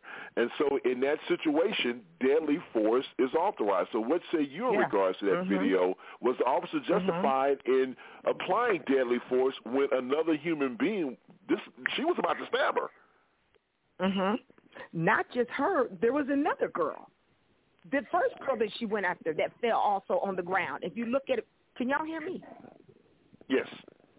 There was another young lady that she swung the knife at, and then she went towards the one in the pink. And if you slow it down, you'll see that knife in her right hand, and she has it back, and she's getting ready to swing it forward because the young lady in the pink that's against the car was attempting to kick her. So you know the young lady in the pink does not want to be stabbed. So in the state of Texas, yes, you can use deadly force in defense of a third person. She was getting ready to assault her with a knife. A knife can be used to kill somebody. So, yes, you can pull a gun and shoot that young lady. We don't have time to ask, are you 16 years old? What's going on? Because apparently when the officer got there, he's trying to find out what's going on. He sees this young lady running around with a knife. She's not putting that knife down. And if she was in fear for her life, her safety, or whatever, and if she did call 911, why didn't she stay in the house? Why didn't she even go into another room, even lock the bathroom door? Why didn't she put herself in a situation where she could be protected? If you're in fear for your own safety, that does not give you the right to come outside where the suspects allegedly are and use a knife to try to assault them. No, if you're in fear and you've called the police, stay inside the house. Lock your door. You're safe in there. Yeah. I would have Can I comment? Yeah, I was coming to you next. Go ahead. Now, I didn't see this video too, but I still want to comment on the general. Just on the general, with hearing both of these with the 13-year-old and this. Where are these mamas and daddies at? Hold on, Jackie, real quick before you go any further. I just want to let us all know we're really up against it, so we're going to take about another 2 to 3 minutes on this one because we're really running behind. But go ahead. Yeah, where are these mamas and daddies at? Because when I recall when I was 13, I wasn't out at the wee hours of the night.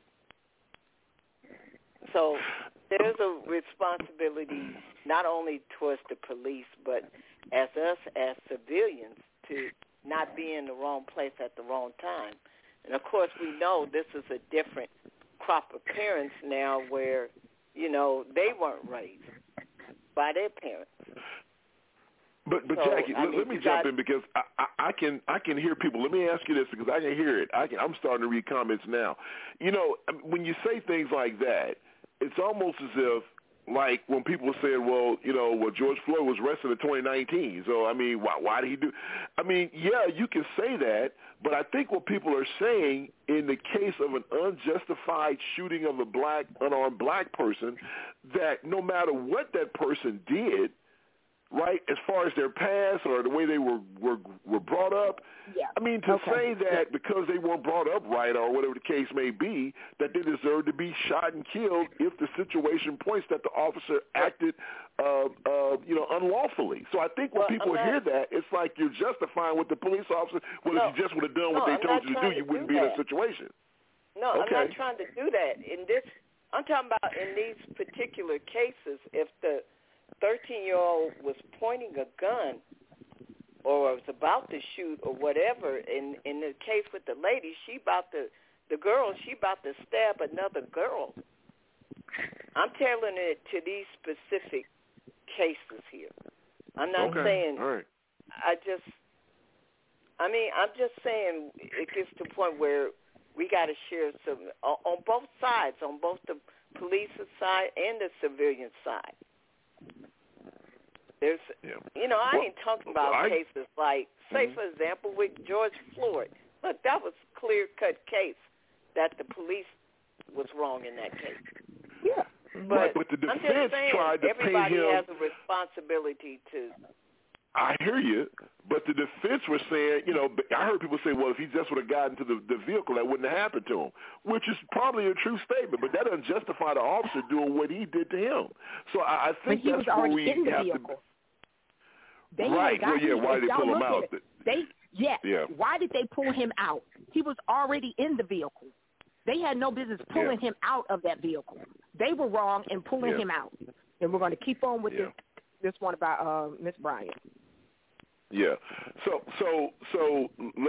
when you go back and look at all these situations, people can always say, well, if you just do what they tell you to do, you wouldn't be in that situation in the first place. And me as a parent would teach that to my children and to, younger folks that I mentor to. But at the end of the day, whether they look at the Dante Wright shooting, that guy took off and she shot him with a gun instead of a taser, which we all say that's the wrong answer. She deserves to get what she's going to get. But then you go back and say, well, why the hell did you run in the first place? And then people will look at that and say, oh, you're trying to justify. No, I'm not trying to justify anything. What I'm trying to say to you is we need to do a better job of teaching our kids, hey, just do what they tell you. Fight that battle another day. And then police officers are saying, well, wait a minute, let him go. You have his information. You can track him down another day. So there's conversations on both sides on this thing. Mm-hmm. Mm-hmm. You see what I'm saying? It's self-preservation. If a police officer would just want to let him go, had they said, you know what, it's a misdemeanor warrant, let him go, we'll catch him later. She wouldn't be in a situation where she may be in jail for the rest of her life or whatever the case may be. In his situation, had he not ran, he'd still be here to see another day, more than likely, if it's God's will. Boy, I tell you, man, we're running out of time. Let me swing around here real quick because we have to go. Let's do this. Officer Watson, let me give you an opportunity to give me some final thoughts here because we are really up against this. Thank you for coming, but anything you want to say on your way out?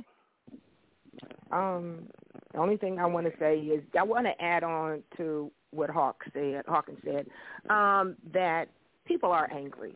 They're dealing with everything, and they are very angry, and they're just coming out fighting. They're coming out fighting, and I don't mean with their fists. They're using guns and everything else, and they believe that they are right in everything that they do, and they're not. And that's how some of them are ending up in this situation. No officer wants to come to work and shoot and kill somebody. But if it's in their heart, it's in their heart, and they're going to do it regardless. Wow, everybody just stay safe. Thank you. We thank you for being here. You stay safe. And while I'm reading comments, people are talking about this. All right, listen, Pastor Steve, state your case is coming up next. Coming up, NPR News Update, state your case. Enjoy. We will hear from our listeners coming up next. A lot of comments on what Officer Watson has said and what the show's been about. Boy, can't wait to read these comments. Keep it right here. We'll be right back. Wow. Support for this NPR podcast and the following message come from Pearson. Hot Topics in Politics returns with 7 experts exploring topics such as women in power, COVID vaccines, the economy, and more. To register, visit go.pearson.com/hot topics. Today, President Biden wraps up his weekend in Wilmington, Delaware, and heads back to Washington, where this week he's giving a speech before a joint session of Congress. On his 99th day in office, he will outline a range of new initiatives he plans to pursue. Also this week, investors are getting a key report card on the U.S. economy. NPR's Raphael Naum reports on what it all means for Wall Street. It's going to be a busy week for markets. President Biden will lay out his agenda in a primetime address on Wednesday. For the economy, his plans are likely to involve higher taxes for the wealthy, including for capital gains on their stock trades. Also on Wednesday, the Federal Reserve will end this 2-day meeting. As always, investors will be keen to see what Chairman Jerome Powell has to say. Then on Thursday, markets will get the U.S. economic growth data for the first 3 months of the year. It's likely to be solid, but it really won't capture all of the sharp improvements we've seen recently with the rollout of COVID-19 vaccinations. And if all of this wasn't enough, expect a lot of earnings reports, including from Tesla, Amazon, and Apple. Raphael Naum, NPR News. Tonight's 93rd Academy Awards will see a return to old-fashioned glamour combined with new coronavirus precautions. The ceremony is taking place at Union Station in Los Angeles with no host and no audience. Nominees will be there in person. Those unable to travel are connecting via numerous international hubs and satellite feeds. And gown gazers watching from home are in luck. A pared-down red carpet event is scheduled ahead of the show. I'm Amy Held in Washington, and you're listening to NPR News.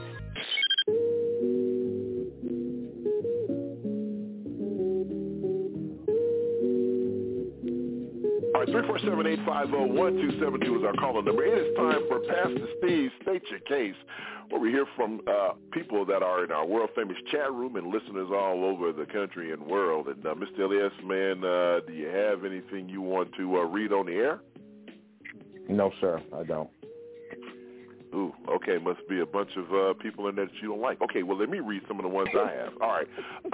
Pastor Steve says, peace and blessings, family. Like many of you, I was pleasantly surprised by the verdict. Jay, I was thinking the same as you, maybe 2 convictions, but not convictions on all 3.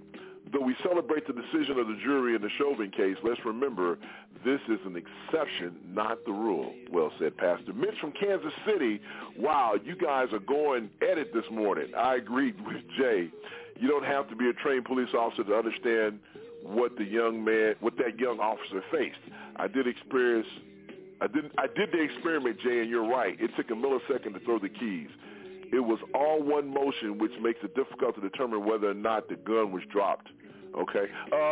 Mariana Music, I have nothing but love for my favorite music man, Mr. Elias. You really know music, and I love it. Mr. Elias, you still owe her an answer on one of those songs. Jamaica from Pasadena. Sounds like Officer Watson is saying that if black parents did a better job of raising our children, they would not end up in confrontations with the police. She sounds like a sister, so I'm disappointed that she didn't spend more time talking about racist cops on the force. If it quacks like a duck, then it's a duck. If it wears a blue uniform, regardless of race, it's still a cop. Cedric from Washington, D.C., what a show. Great interview. Y'all should do more. Thank you. Ray from Dallas, Texas. Mr. Elias is right. That boy had his hands up. The cop is a murderer. The camera catches what it sees. It shows the boy with his hands up. The cop's a murderer. Rebecca from Katy, Texas. Stop blaming these babies for cops killing them. Boy, a lot of comments. Don't have time to read them all. Tell you what. All right, you know what time it is. Online radio at its best. It's time for our final thoughts, and as you can hear in the background, Officer Watson is still with us. She loves us so much, she's going to hang out with us until the end. So it's time for final thoughts, and so ladies are first. Vanessa Maybell, your final thoughts. Hi, I'm coming outside to this beautiful day, and I pray for this country, and I pray for these parents who have these teenagers that are supposed to be such good children, and yet they're out there at 2 or 3 o'clock in the morning. I'm not blaming the parents, but I am going to say at 2 or 3 o'clock in the morning when I was growing up, you would have got your butt whooped and then you would have been locked outside sitting on the front porch. So sometimes you have to go back to old school, to raising children, instead of saying, what you want to eat? I don't want to eat that. And then go make that child another meal. Okay, so let me say this. I pray for this country, and I pray that we can get some people in blue that are the good way outweighs the bad, because when you are having a trial for one person and then two more people are getting killed at the same time, there's some problems right there. There's some issues right there. So thank everybody for allowing to let me voice my opinion, and it is only my opinion and not Jay's, but God is good. He's going to take care of all of it. Y'all have a good week. Hallelujah. Hallelujah. Thank you, Jesus. Thank you, Vanessa. God bless you, sweetie. I love you. All right, Jackie, final thoughts.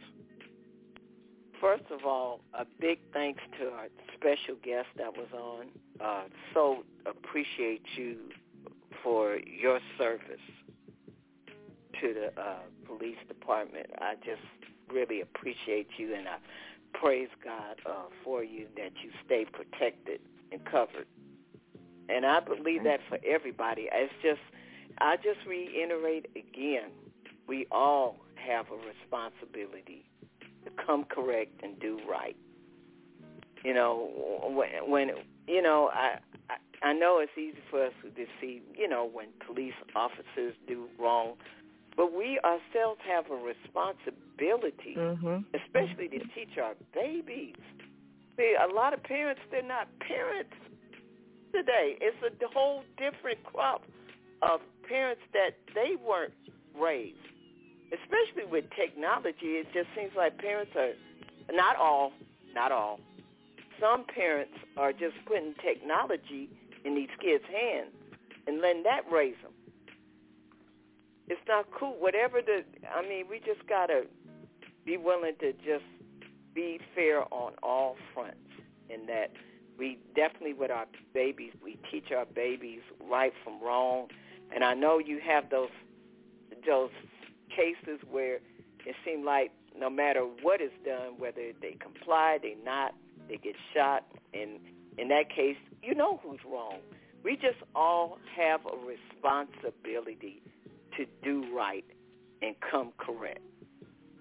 And that's what I just simply pray. And I'm in with that. So thank you. No, thank you, and thank you so much. All right, the honorary guest of the day, our special guest, Officer Watson, retired, I may add. Any final thoughts before we let you go? Any final thoughts? Final thoughts on today's show? Yes. First, I pray that everybody just calm down. Take a deep breath. Parents, be responsible for your children. We as police officers, we have to be responsible for our actions also. As a community, everybody just needs to stop, listen to one another, take egos out of everything. Ego plays a big part of everything. Take your ego out of the situation. Treat a person like you want to be treated. The day's going to come, you might be on that other side. Like I said before, I do support Black Lives Matter because my life matters. I am a black woman. My life does matter. And I've been stopped by the police before, and I've become nervous too. But at the same time, I support Blue Lives too because I served 22 years. So like I said, if you're a racist and you're going to do something, it's already in your heart. You just put that uniform on and you really brought it out. You're going to get caught. So everybody, just take time. Take a deep breath. Try to relax. Be careful. Amen. Well said. Thank you so much. Vanessa, say hi to Bobby Jones for me, too, because you know I love me some Bobby Jones. All right, now something that we normally don't do, but because she's family, we're going to let her in to give her hello and goodbyes, I guess. Let's bring in the notorious Momo B. Good morning and goodbye, Momo. What's going on? Good morning. Don't good morning and goodbye me. I had a couple of men that did that to me before. It didn't turn out well. Oh, God. All righty, thank you. Yes, Momo B, what's your final thought? what's your first and final thought? Okay. Jesus. My first and final thought, I was just, peeping in. And I have many questions, and I don't have many answers, and I think that was always going to be the case. We all got questions about all this shooting and killing the kids and all this stuff. It's never going to be answered because it's all in the mind of the people who's doing the shooting. I don't know what this man is thinking. I don't know what side of the bed he woke up on. I don't know none of that. Nobody knows except for the man. But I know if I was a police officer, I would feel very bad about shooting somebody, especially a kid, an unarmed kid. It's not like you went to chase and you chasing somebody who done murdered 3 people and you on it. No, you just went to the scene of something and you gonna kill somebody. I would feel awful. Like that would haunt me. I even feel bad about the people I fight and beat up. I'd be feeling bad about that in the middle of the night. I'm like, oh my God. Okay. I bet you do. I bet you do. I feel bad. I feel bad. For the police officer. I go back and think about it. Everything I do. You got in a wheelchair. You stand with a knife and a fork. Those guys. Yeah. Okay. Thank you. Everything I do at the middle of the night, I come home and I think about it. I'm like, dang, I should have did that. The people that you did it to are thinking about it too, Momo. Yeah, don't forget that. They're thinking about it too. Momo, you just hold on. We have 3 minutes left. We got to get everybody to say goodbye. You just stand fast for a second. Let me get. Thing to say. All right, hurry up because we have 3 minutes left, woman. Okay, this is it. My thing is, look, I got my children's father. I got 2 children by the same father, and the next time he comes to my house, I'm gonna call the police. I'm gonna wait to see what happens. Thank you, Momo B. Good God. All right, Johnny D, man, give me your final thoughts. Oh, my Lord. Jesus Christ. I'll be waiting patiently. Go ahead, Johnny, man.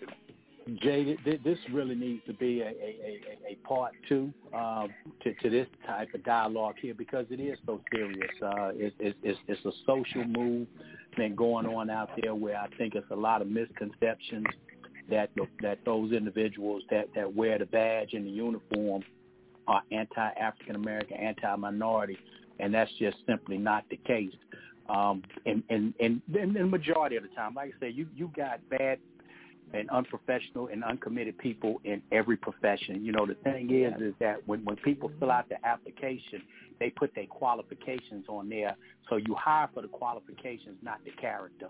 And those things are what you can't outrun. So you'll get in there and you can pretend all day that, hey, I'm this. But eventually your character will come through. Training certainly is going to be an element. I've got 5 points to police reform and law enforcement, judicial reform, of which I won't speak about it today. I've been talking to some of my brethren up in that Elizabeth City area with Brother Andrew Brown, and hopefully the video and the video and body cam information will be released. Of course, North Carolina has repressive and suppressive laws. Back in 2016, the governor signed legislation because of another African-American male that was killed, where only if you are in the video can you request it. So from a judicial standpoint, you got to go through the court systems and things like that. So, there'll be some things coming out on coming up soon. I'm going to be speaking to a youth group, and these are some of the topics that I'm going to be discussing about the interaction with police. But it is about doing something. So, again, I thank everybody for allowing me an opportunity to be part of the contributors in this forum on the serious side. Thank all those individuals for allowing us to come into your home and speak, regardless of whether or not you agree with our discussion and our point of view. And lastly, in regards to the young lady, Ms. Bryant, one of the questions that I leave people with, I've been asked a lot, but I want to leave people with, and I always say, if that had been a bearded white male, and that was your daughter, would your sentiment be different in regards to how the police handle that? Yeah. Well, as you can hear, usually the sound is when the music increases. That means we're off the live air. So we're off the air. Don't worry about it. We're off the air live. And people who listen through iTunes and all that stuff, they're getting the full show. All right, we're going to leave here. I agree. I think we should have a part 2. And if Officer Watson is willing to come back next week, we'll do it again. Same time, same back channel. So thank you so much for being here. We appreciate you. And Johnny D, you're going to have the distinct pleasure of taking us out of here. So if it's Sunday. Well, I tell you what. And we're talking serious stuff. If it's Sunday, we're talking serious stuff. It is the serious side of the J. Riles Show. Look at that guy there. He's a radio professional. So for Johnny D, for Vanessa, for Jackie, for our officer Watson for hanging out with us, thank you so much. I'm J. Riles. Said make it a wonderful weekday and work weekend. If remember, for Sunday, we're talking serious stuff. It is the serious side. God bless. We'll see you guys next week. Take care.